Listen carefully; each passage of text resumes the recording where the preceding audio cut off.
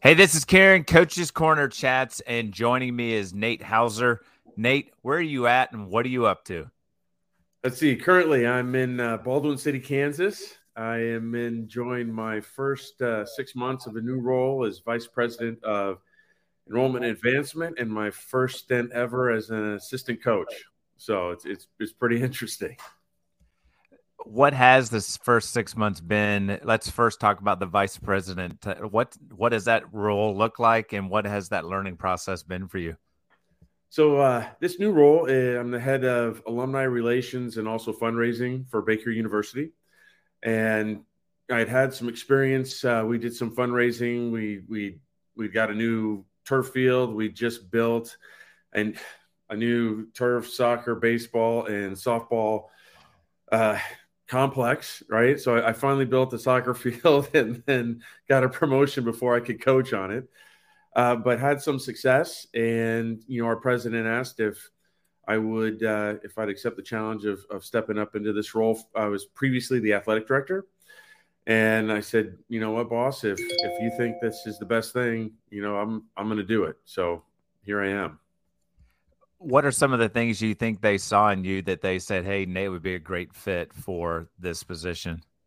I think first and foremost, I'm a Baker grad. I graduated in '94, so I have an intimate love of the university. I know the cast of characters that's around, and you know I think I'm fortunate. I have a pretty good ability to speak with people. I'm pretty decent one on one.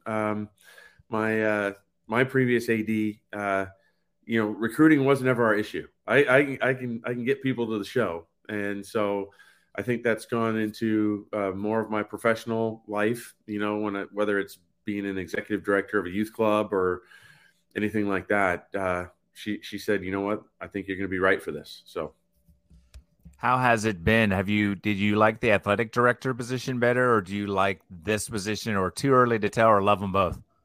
Well, I'll tell you, I love the athletic director position. I felt that was a job I could have for life. When you kind of think of your career path, you're like, you know what, an athletic director can really affect a lot of things and make a lot of difference. Love that. This one, it's growing on me, right? I'm honest, and I told the president this. I said, at first I felt a little bit like a fish out of water because I'm used to results right away, right? I train this week, I'm going to get a result. Are we doing well or not? And on my first big visit, went and asked for a big 6-figure gift, and you wait a week, 2 weeks, 3 weeks until that comes in. You're like, oh my God. I tell you, my gray hairs, my wife was having a laugh at me. I'm like, this, but it's growing on me, right? The conversations and the different cadence. It's good. It's good. So then to the soccer side, assistant coaching, what was that experience? You said first time being an assistant coach. Like, what did you expect going in? And was it completely a new learning opportunity like what you're doing now? Oh, did I lose you? Oh no, Oh, I'm sorry. here. Um, so I have never been an assistant. I got the head coaching job for Baker's women's team in 2003, and then took over the men 2008 after my playing career. And so I handed the job off basically to one of my assistants, and he's like, "Hey, will you stay on and help?" And I said, "Yeah, in trying to do a good job of stepping back and letting it be his voice." Um, it's been tough though, right? Because what, I'm a good soldier. He says this is what we're going to do. This is what we do. I did a lot of the defensive training organization a little bit, and our first game, I didn't go on the first road trip. I just because of my new role, I just do home games. First game, the our TV broadcast guy goes, "Hey, how long do you think till coach gets in trouble?" Like, yeah, every once in a while I'll have a word with referees. And our assistant or SID said, he won't get a yellow today. And I think I got one 30 seconds later. I'm sitting on a water cooler and I'm like, what are we doing? The referee's like, you shut up. And I'm like, oh yeah, I'm not the boss. I can't talk anymore. So other than that, it's been great. It's been great. You mentioned the playing days. When did Nate start the love of soccer? Oh, I was really fortunate. I started at 4 years old. We moved to, I'm from San Diego, California. My parents moved to a small town at that time called Poway, North San Diego. And we drove by soccer tryouts or a league that was starting. And my dad was like, "Hey, do you want to try that?" And I was like, "Yeah, like, let's go play." Got in, I played for a year. Then my dad, who might be the greatest soccer genius I know, took over the team. He started watching Soccer Made in Germany and figures out, that he called it his horseshoe defense, but really it was his 1978, and he's playing with a flat back four before anybody else is without a sweeper. Is he's like, well, this just seems like the best way to play, and played rec until I was about 8 years old, and then there was a competitive team in Poway. We were Rancho Bernardo Hornets, and in 2 years we were in the Southern California State Cup final. And then he coached us again. We got to another final at U14, and that's when the Nomads started to come in and all that kind of stuff. And then he stopped, played in high school. I've been really fortunate. The people I've been around, we won a CIF championship there, and then had opportunities to walk on. And as I'm going through that process, I was always a guy who was in a second team. And so, but our first team at, for instance, North Huntington Beach, when I was going through the process, our first team is Jorge Salcedo, Eddie Soto, Cam Rast, Joe Max Moore, Danny Barber, guys like that. And so, right there, I wasn't that good. And then we're going out and playing our club games. We had a big tournament, and my coach goes, there's a kid that was playing for a club named Fram Culver named Kobe Jones. He's like, you got to mark Kobe Jones, right? Like, little do I know, like, this uber fast kid is going to be fantastic. So went through that, and a guy named Roger Wyatt really gave me my opportunity with North Huntington Beach, and was somebody who pushed and helped me get on the state team and the regional team out in Region 4. And still, I just got chances to walk on for colleges, San Diego, UCSD. And I was set to go to San Jose State because I was like, I'm not going to pay, like we couldn't afford to walk on. So I took a scholarship, and then a little school named Baker reached out to me. And what's crazy is Baker has a incredible football lineage, right? So we have our coach, most famous coach, is in the College Football Hall of Fame, Charlie Richard, like the regular one. And right now, our most famous alum, Mike McCarthy, coaches the Dallas Cowboys. And so they had a recruiter whose son and daughter went to my high school.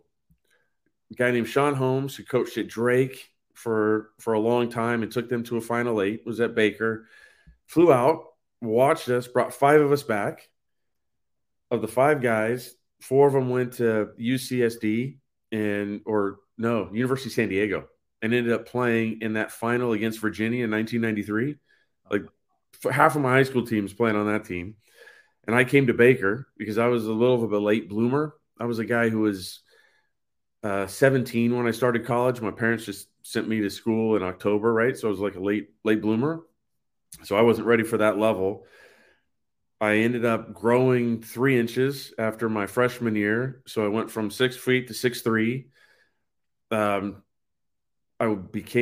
went, and then I did a shooting camp. There was Robbie Stahl and Michelle Akers Robbie Stahl shooting post to post. Went and did a camp there. Came back my junior year, went from scoring 15 goals to 31, was an All-American. Back when they had the Olympic Festival, I got picked for the Midwest team. So from this little school, there were 2 of us that went. On my team are Kerry Zavagnin and Jeff Kassar, right? And Jeff Kassar was the first guy I ever saw throw like a fastball over midfield as a goalkeeper, right? And Kerry's a junior national team kid running around looking at me like, where are you from?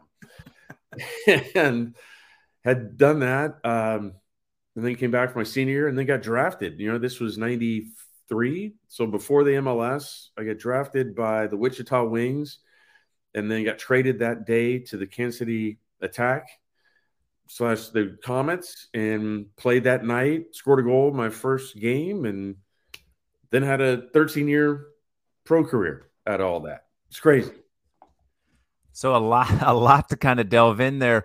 The first thing I wanted to ask about is having your dad as a coach. What was that experience like as you're growing up? That dynamic of coach and dad, and then and the fact that he put so much time and effort into learning the game, understanding, how big was that for you to see that he was taking it so seriously? Well, so my dad's he's a Marine, right? He was a lieutenant in Vietnam. And so as you might imagine, things had to go a certain way. And he's always been somebody, I think, that had a healthy level of expectation. And I think it was good for me to be around other people who were dealing with those expectations too, because that kind of helped our relationship. It wasn't only me that had to live up to this. But it was great. Every weekend he's there, father-son time. Well, it wasn't always easy, right? I mean, he was one of those, he was going to yell at me a little bit more than everybody else, right, to set the standard. But at the end of the day, I think mentally and emotionally, he helped set a good base for me. And then he had the foresight the last couple of years. He brought in a pro player to kind of come coach. That guy was Leonardo Cuellar from San Diego, who then went to Cal State LA and coached the Mexican women's national team. And Leo was a guy I'd always played outside, and he said, you need to play inside, the way you see the game and whatnot. And it was the first time anybody ever said I was halfway decent. You know what I mean? From the outside. And so my dad knew that we needed another voice or different voices and whatnot. And no, it was good. But it was also shocking when he kicked us out of the nest when we got to high school. He's like, I'm not coaching anymore. You've got to go find a team. And so, yeah, that was interesting. The other thing you've mentioned, all of these names, just from, the coach to the ones you were playing with, what were those training sessions like? And how do you keep showing up knowing that you're I'm not at the level as some of these guys in this group. I'm kind of a second teamer. How do you keep battling for that, especially when they're talking about walk-ons and all these types of things? You're thinking, man, when am I going to get my break? Well, I'm different than I think a lot of kids now, right? So on the odd chance that our second team went and played that first team, right? I looked at it I've got to be the best here before I can think about being in the next group, right? My parents weren't ever you need to be there. They weren't calling the coach saying he needs to be on the first team. They're like, you need to get your stuff together and sort yourself out. And I always looked at it that way. You look at those guys, and we played a Celtic tournament. We ended up playing our first team in the final, right? And so I'm chasing around Danny Barber and Joe Max Moore in the middle of the field, and I knew I wasn't those guys. You know what I mean? I'm trying. I think we lost the final 5-1, but we scored a goal, right? And it was interesting being around that. But then, I think a lot of the stuff my dad, my family, mom and dad gave me is a little humility. I want to be the best, but I also know I'm not that guy yet. And I think that helped me, as I went to college and was willing to put work in, and then professionally. I played with a lot of guys that were really entitled, that kind of, what is it in Ted Lasso, the Zava? There were a lot of Zavas that I outlasted because I would go to practice early and I would stay at practice late. And, that's just the way I was brought up. It's almost like you don't know any better. And so, yeah, I mean, you go to those practices and it's I just want to compete. And I'm going to judge myself I'm going to mark this guy, and maybe I can keep him from playing. If I can win this battle, right, that's my day. Mm-hmm. And looked at it that way. What was the experience of going from a year of scoring 15 to doubling that? What was the difference? You talk about getting taller, but Was there a confidence? What was it that kind of helped you keep, you talk about being a late bloomer. What was maybe something that you could point at that was like, yeah, that's why Nate became a goal scoring machine? I would say, physically, it was the first time that I physically felt comfortable in my body. It's almost like I had an awkward stage that just lasted a long time. And to finally have grown and settled in, I started to get a little bit stronger. And then I realized, right? Imagine I'm 6'3", but I've never seen myself as 6'3", right? I've always, as I watch highlights, I always see myself as like that 5'10" guy who was trying to be technical and I could play soccer until somebody said, like, you're 6'3", act like you're 6'3". And so, as I start running by guys and I start engaging physically rather than just taking a beating, start give a beating a little bit. And then what I learned technically, right? So I'm coaching those post to post camps. So for 3 weeks, I'm teaching kids how to finish. Like, these are the steps. This is what you do. And then we're demonstrating and we're doing it, and it soaked in. I mean, I came back and I could always play a long ball, right? I could drive balls, but to be able to really finish and really do what I wanted to with the ball, that changed everything for me, really. The other thing I was going to ask is, it sounds like you talked about the one coach telling you, you don't need to be outside, you need to go inside. And now you're talking about someone else that said, Nate, you need to be 6'3". Was it nice having people, because it sounds like you almost kind of, I don't want to say tunnel vision, but you kept your boundaries a little bit close. And then when outside people were able to kind of open your horizons a little bit. I think for sure, in growing up in California, right, there's a lot of big personalities and I wasn't one of them. I wanted to fit in. And I think, that was one of the things that maybe kept me from developing as quickly as I might have. But you're right. When someone comes in and said, well, you could try this, you could try that. I mean, it even happened professionally. We had an assistant coach come in named Tadio Diaz who brought me in. He's like, look, I think you can be more. And I went from a guy who scored, I think my previous high professional was like 13 goals and 10 assists. Then I was an all-pro. I scored 36 goals, 26 assists, right? And I'm in the top 10 in scoring and thing. And again, it like in a weird way, I was like, just like, if you water this flower, like I just bloomed every time someone just said they believed in me. It was crazy. And then what was it like to get drafted back then? Like you said, the MLS was kind of being talked about, but it hadn't really come to fruition yet. How confident of a leap was that for you to go into that situation after having a really good, college game? Well, so being a big indoor soccer fan, like I grew up with the San Diego Sockers, right? So I watched my heroes and all this kind of stuff. And to get drafted into a team at the time that Tattoo played for, Dale Irvine, right? Chico Borja were all in Wichita, Kim Runtved. I was like, oh my gosh, I'm going to go play with these guys.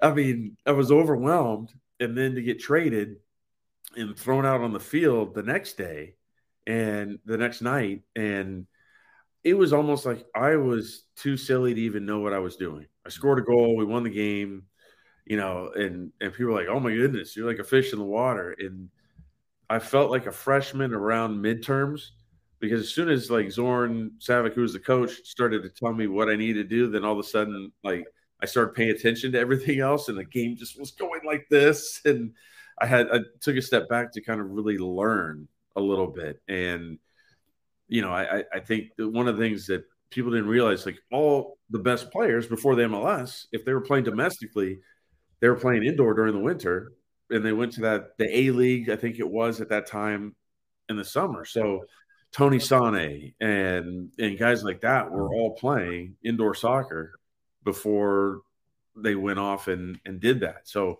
the level was pretty decent, as you look at it. And yeah, it was after the first night, the leap, it seemed like it was like a Grand Canyon for what I needed to do. And then you talk about 13 years playing in that situation. What was it? I mean, 13 years is a long time.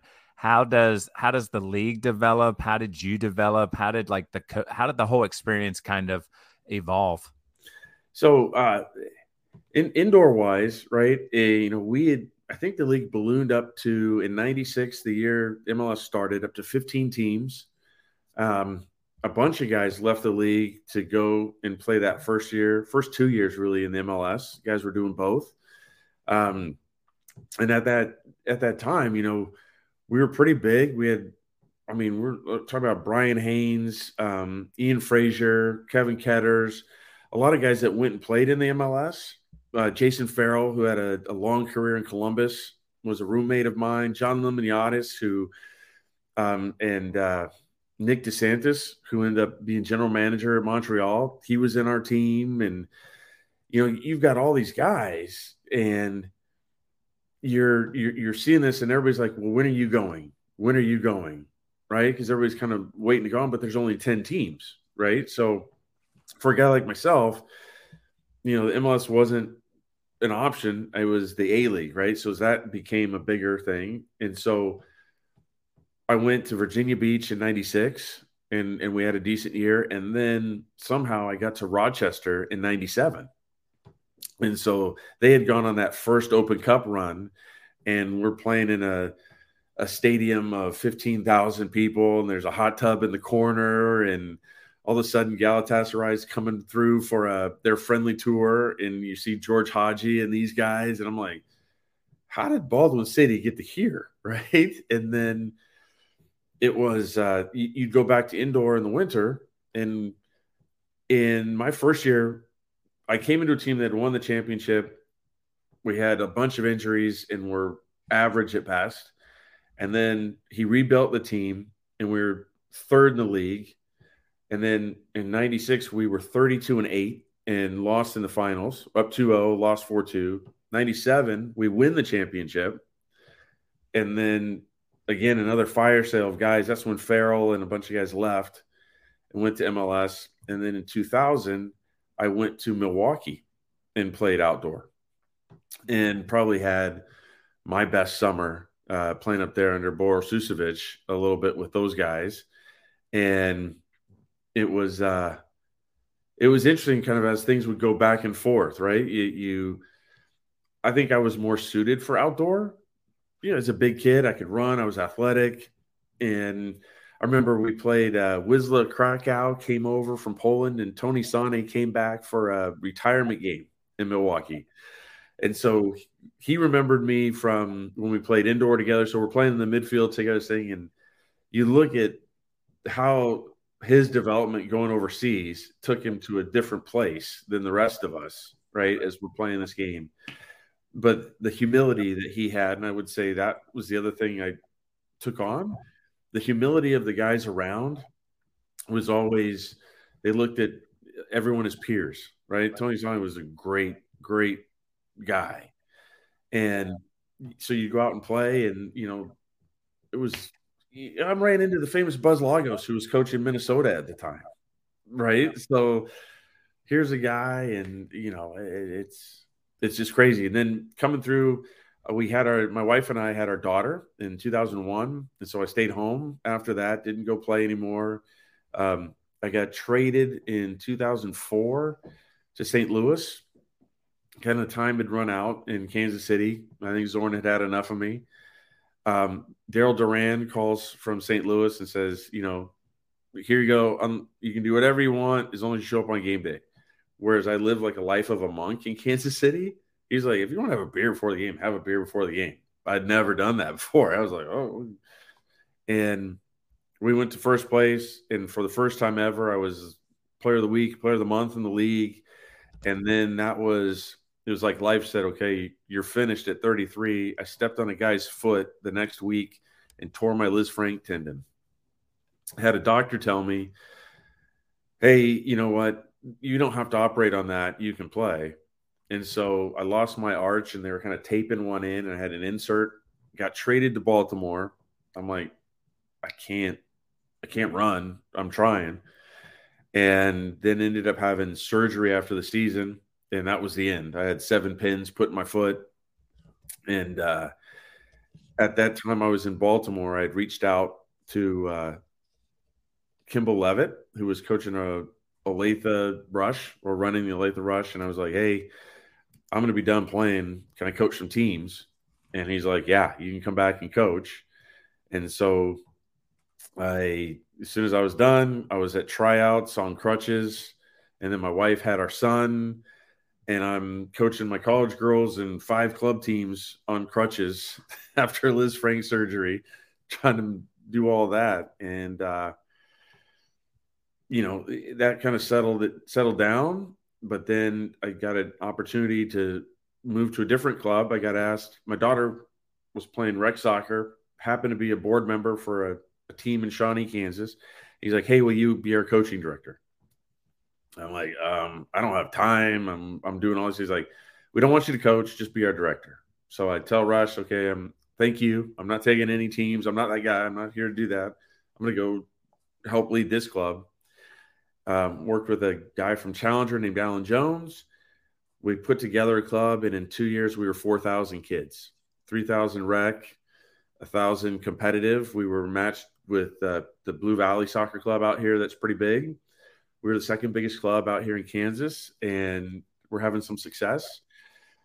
And then I started coaching the men at Baker too. So I was the men's and women's coach from 2008 to 2013, and I was trying to help run the boys side of this club with Alan. And I think I hit a sweet spot in coaching during those 5 years. Our men went to Sweet 16, Final Four, Sweet 16. Our women went to the Final Four, Final 8, Sweet 16. And like the best year, and I have to say his name out loud, Davey Phillips and I, he's at Washburn now.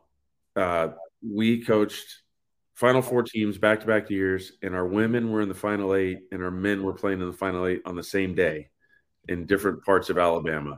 And our women lost in penalty kicks, and our men won. But to finish a year with 2 top 10 teams, we thought we'd done a pretty decent job. We've gotten the right kids. Our women's team had 4 doctors in the back line for future doctors. And our men's team's GPA was like 3.3 something. I mean, we had 12 scholar athletes. It was more than any other team in the Final Four. So I was like, well, you can do it with domestic kids. They were all from Olathe. We had a couple internationals. And yeah, and then after that, it was the chase, right?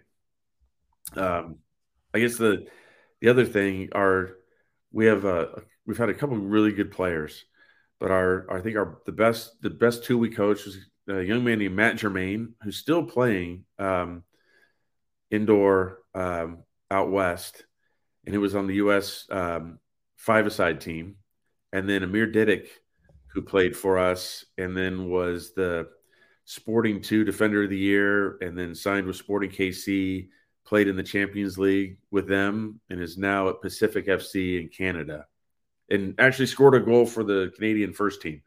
So it was like, you know what, as a coach, like to coach a player that really nobody else wanted. Ross Ongaro, who had coached me in the All-Star team indoor, said, I got a guy, flew to Edmonton, meet Amir and his family, offered him a scholarship. They said yes that day, and that he turned into, an international player was the dream as a coach, right? To help somebody do that. And then this weekend, our most successful women's player, second team All-American transfer from a Division I school, is now the second in social media for the NFL. She's in town here in Kansas City for the draft. And so, yeah, Jordan Dolbin is her name. And so getting connected with Joe around the draft, she goes to every Super Bowl and she's all over the place. You feel like you've helped some young people at least achieve their dreams, right? Not because of me, but I help, push the rock down the road because they're pretty special people. And, along that time, my wife has put up with me. We've got 2 great kids. My daughter's about to graduate from college this weekend. My son from high school. It's been a pretty fun ride. That was one of the things I was going to ask. What was it like when you're bouncing from city to city and your wife's coming along and then you've got one young one, and then you've got a second. How important was she in terms of supporting you through each of these steps? And even that time when you realized, look, man, my foot is really, really bad. I think this might be the end. What was it like having those conversations of, hey, we're going to have to move again? And then even that year where you took off to spend time with your daughter. So, well, there you go, right? Because I got to get better at storytelling. Like Mrs. Hauser didn't go with me when I left town. So if I went to Virginia Beach, she stayed here because she had a job. And she's like, that's 4 months. I'm not leaving a job for that. So she's always been like the rock of, hey, you know what? I'm the adult here. And so our daughter was born after Milwaukee, so she never had to move. But then when I went to Baltimore, it was only 3 months. And so they stayed here. That was probably the hardest time, to be away from my 3-year-old, you know, to finish out. Because when you get traded, right, you're not really prepared for that. And I wasn't, compensation has changed a little bit between back then and now. And so like I had to go to continue to make money until I could get things sorted out to be back. And I think our relationship, she and I, we got to a point where we could be comfortable not having to be in the same room all the time. But I think when I stopped playing, you know, we've made sure we haven't been apart since then, you know, for each other, but also for kids. And, you know, you got to be present, you know, when you're part of a family, in my opinion.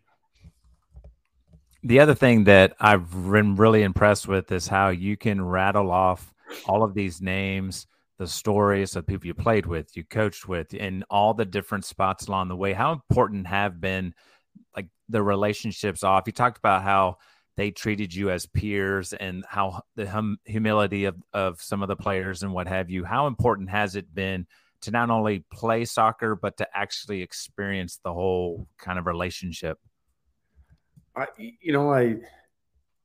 People are everything, right? You know, I think that's the part I think fans may not understand, is that there is a family inside the game. And while we are all fighting desperately for our jobs daily, we have to believe in each other, and we have to get to know each other. And I think there's a trust you give your teammates and the people that you come, and even the people you compete against, right? Because, you know, in any tackle, you could break somebody's leg. Like at the end of the day, there's the honor amongst thieves, you know, not to injure each other.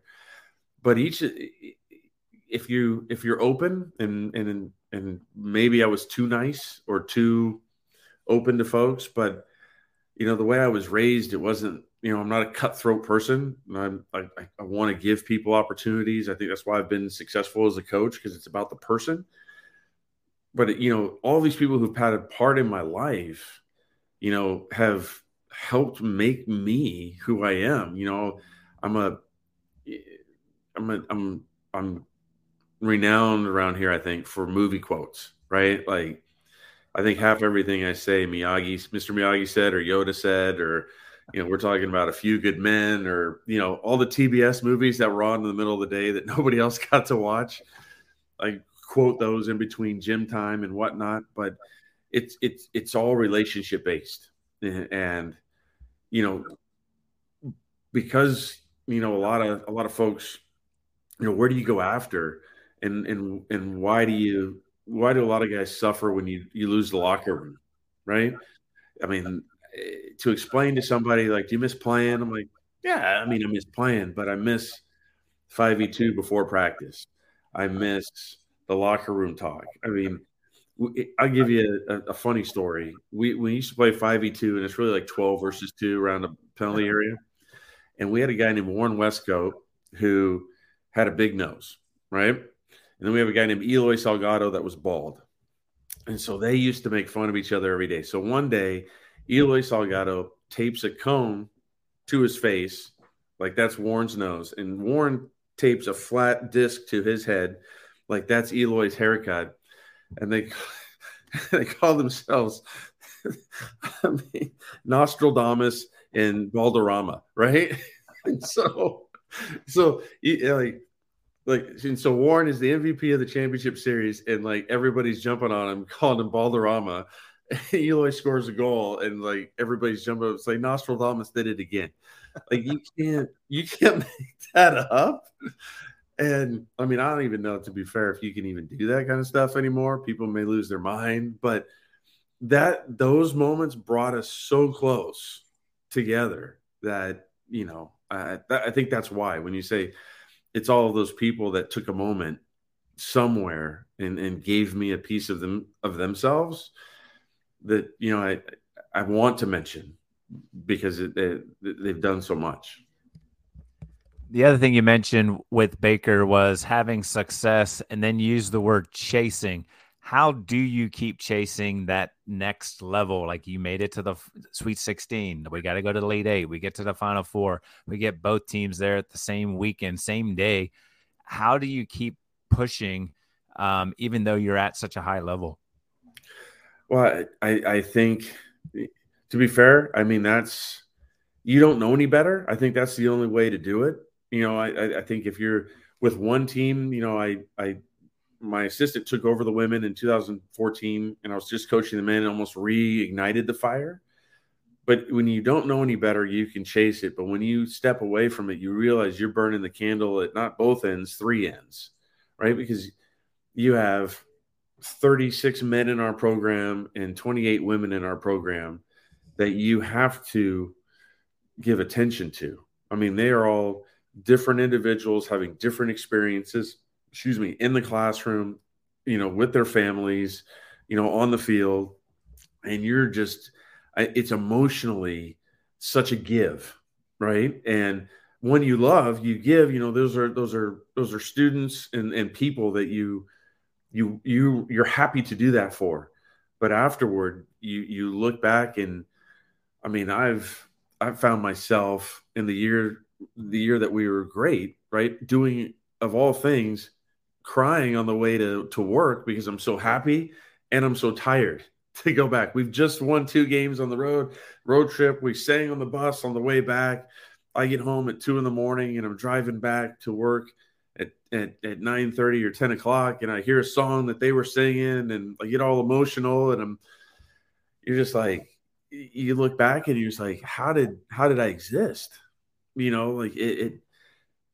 But when it took the one team, and again, I think we were able to push and build again. 2018, 19, I would say a better coach probably would have won a national championship for Baker in 2015 and 19 with the teams we had.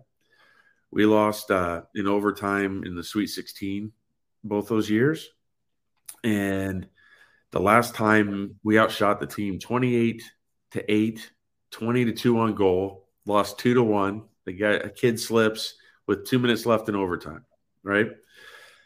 And you look back and you're like, could somebody else have done a better job? Because the talent we had on the field, those guys were unbelievable.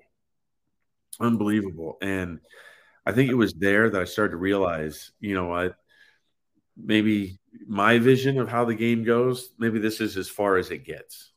You never want to admit that to yourself, right?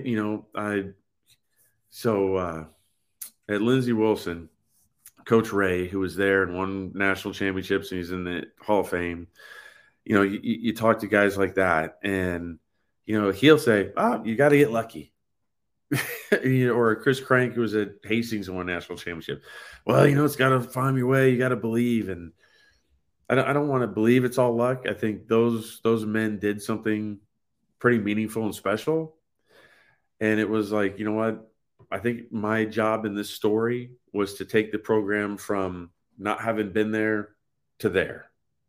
And now build a field and get a belonging and say, okay, somebody else is ready for the next step.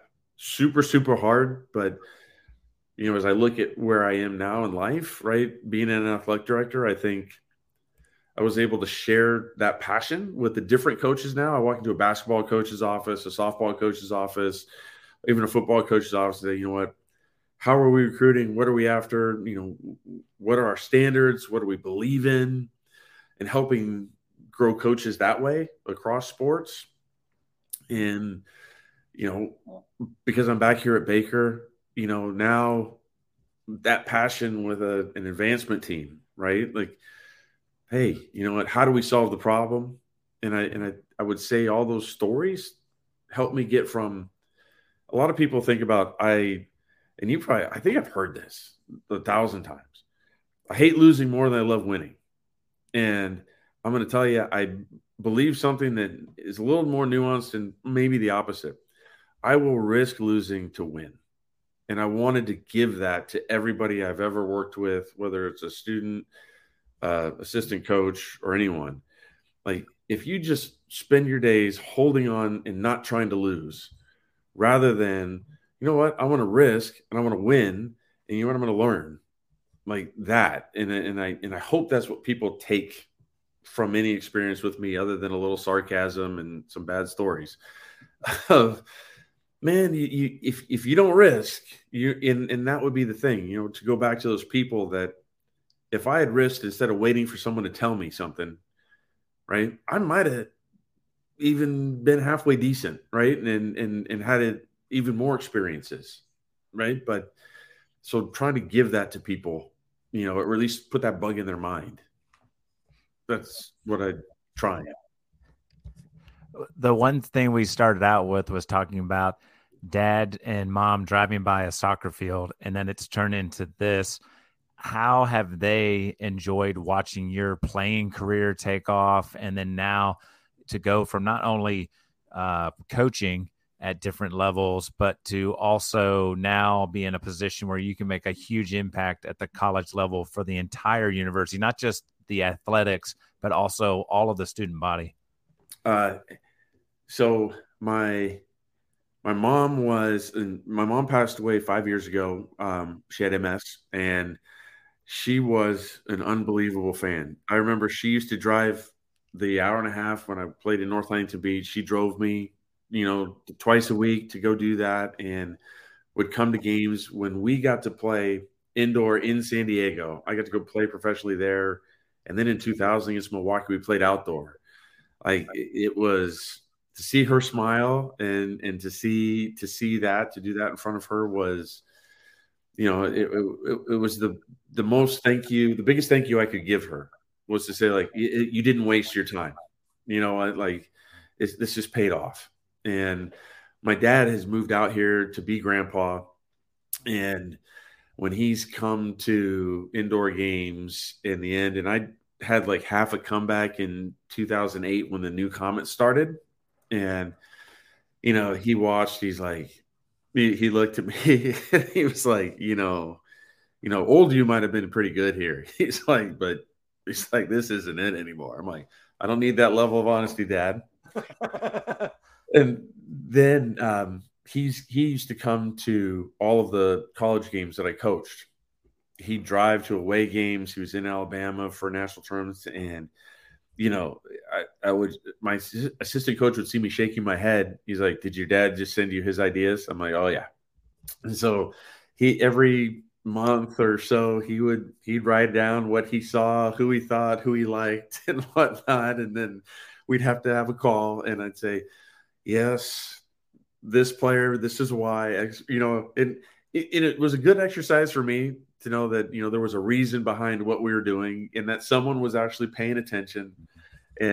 But it was a riot. And he's like, I thought maybe you thought of that.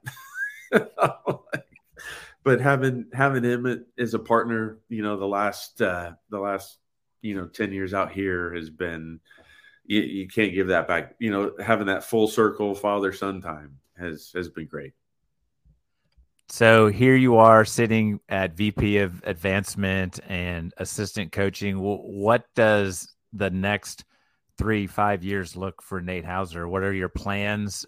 Do you keep coaching, or do you now maybe take a bigger step back and just focus on the VP?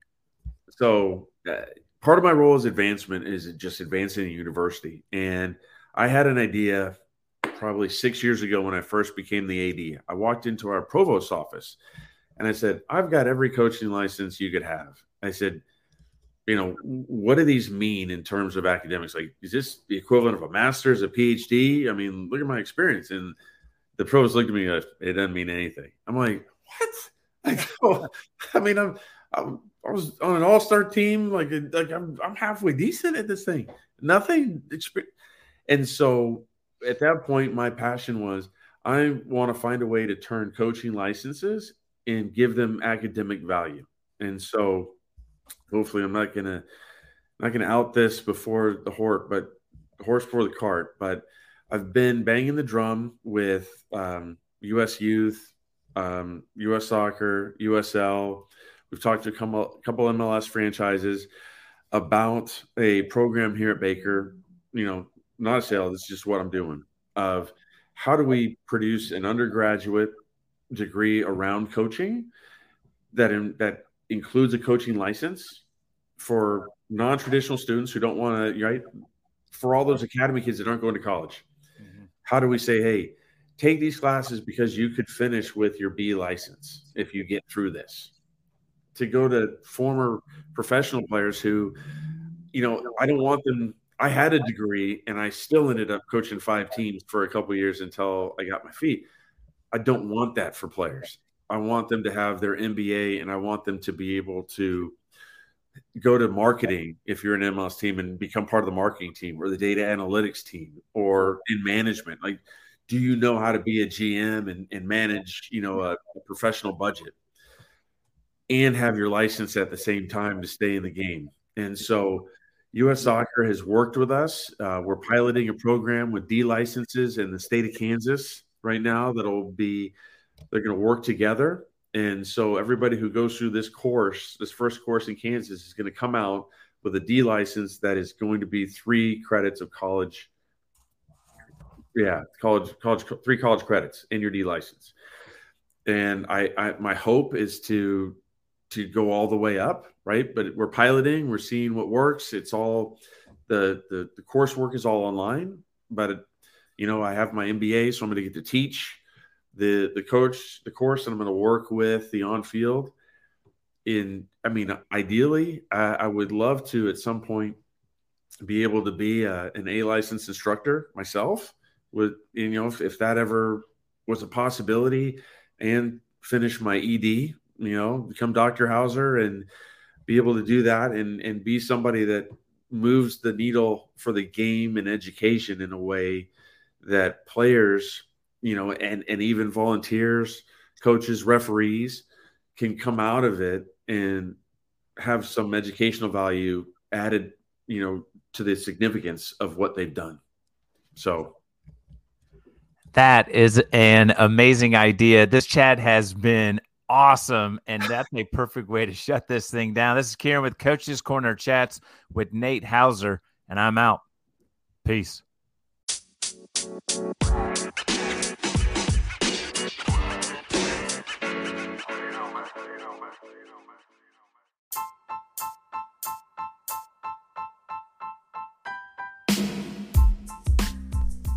What a great chat. Thanks for checking it out. If you haven't done so already, follow us on Twitter at Coaches Let's Chat. Hit that subscribe button. And once again, if you get a chance, drop a review. It's super, super helpful for growing the podcast. Have a good one. Peace.